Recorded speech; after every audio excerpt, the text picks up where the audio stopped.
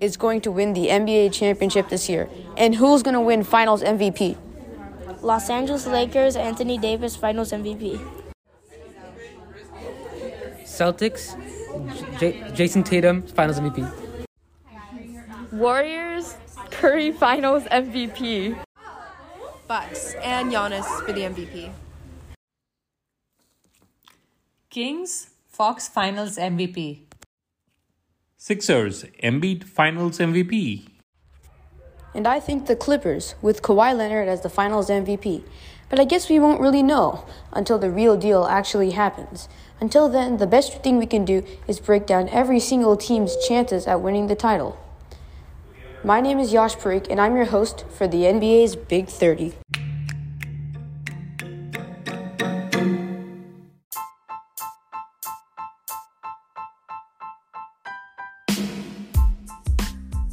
Hello, everybody, and welcome back to the NBA's Big 30. I'm your host, Yash Parikh, and I hope you're having an awesome day today. Please answer this question in the comment section. Does pineapple belong on pizza? This is such a big controversy that I'm not even sure which side to take.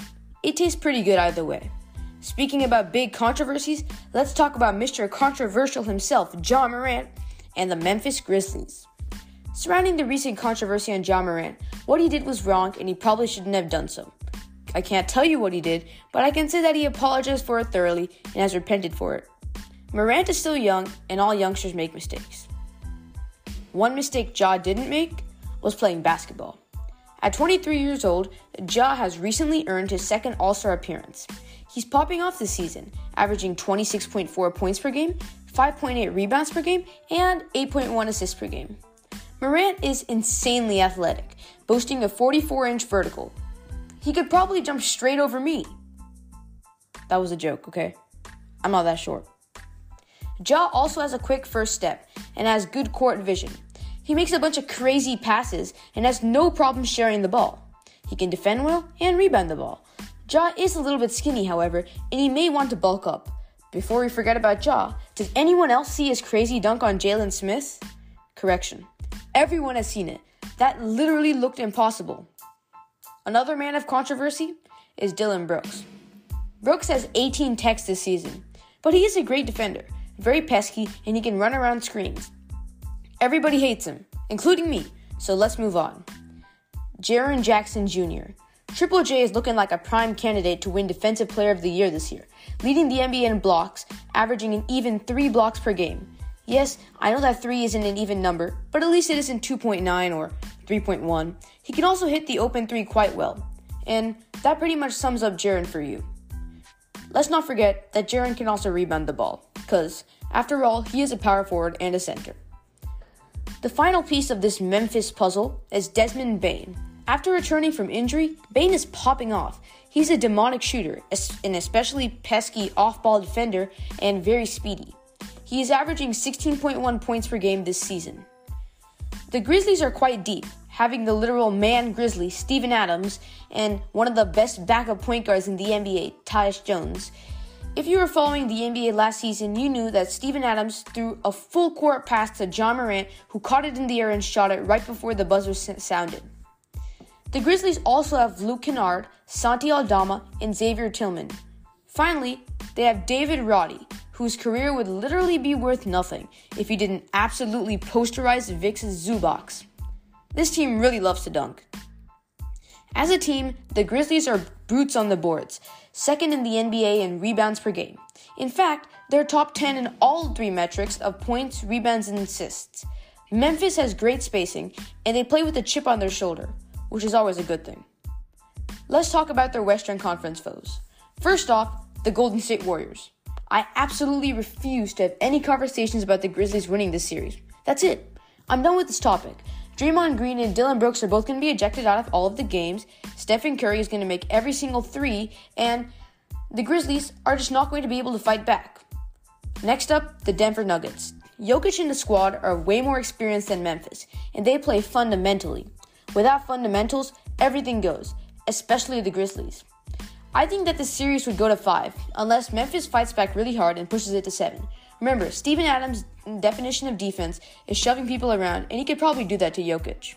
However, I just think that the Nuggets have way better ball passing, ball handling, and, well, shooting, and I don't think that the Grizzlies would be able to keep up with them.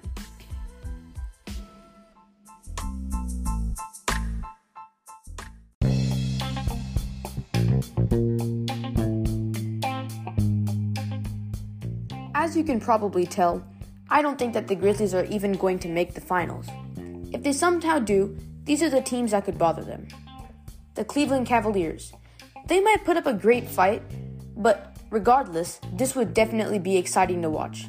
Donovan Mitchell versus Ja Morant? Sign me up. Anybody would watch this.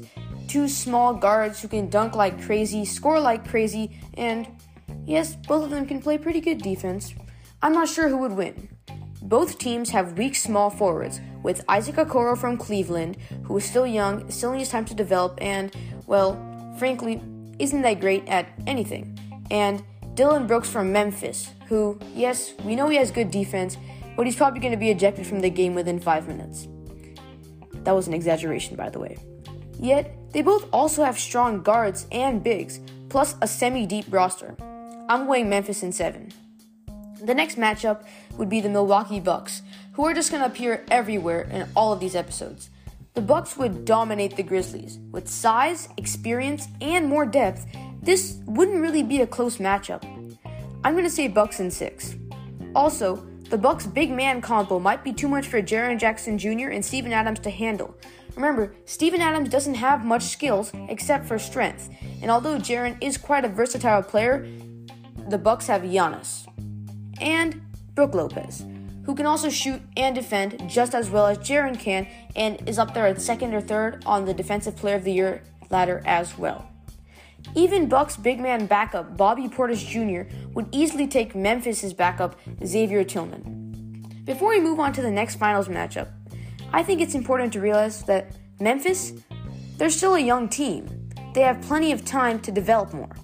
At some point, we're going to talk about them as a great team, especially in certain advanced categories, such as oppositional control and setting the tempo of the game to whatever they want it to be. Right now, they're a great team, but they need to get over that mark that's been gotten over by the Golden State Warriors, by the Milwaukee Bucks, that championship caliber mark. For right now, let's focus on their horrible free throw shooting and Ja Morant. Let's move on. The finals matchup would be the Philadelphia 76ers, and I really do need a new joke, don't I? Embiid and Harden would win this easily, no question about it. Memphis is just too inexperienced and won't put up a good fight. They always get lazy down the stretch, with their metrics dropping from top 10 to borderline top 20 at that time. I don't care if Embiid has poor body language. He always pushes at the end, and Pacers fans, that one was for you. Another important thing to note in this matchup is that the Philadelphia 76ers have Tyrese Maxey, who is a literal duplicate of Desmond Bane. They both shoot really well, have decent defense, are undersized guards, and are on $2 million contracts. Yes, I know that sounds like they're being underpaid, but when they were rookies, they weren't that hyped. And I think that the Philadelphia, they also have Tobias Harris, who is not going to be able to match up with Jaren, which means that Memphis would have the advantage in that situation, except let's not forget about Joel Embiid, who is looking like he might win the MVP this year and be the scoring leader. That's all for today's episode, and I'll see you guys next time on the NBA's Big 30.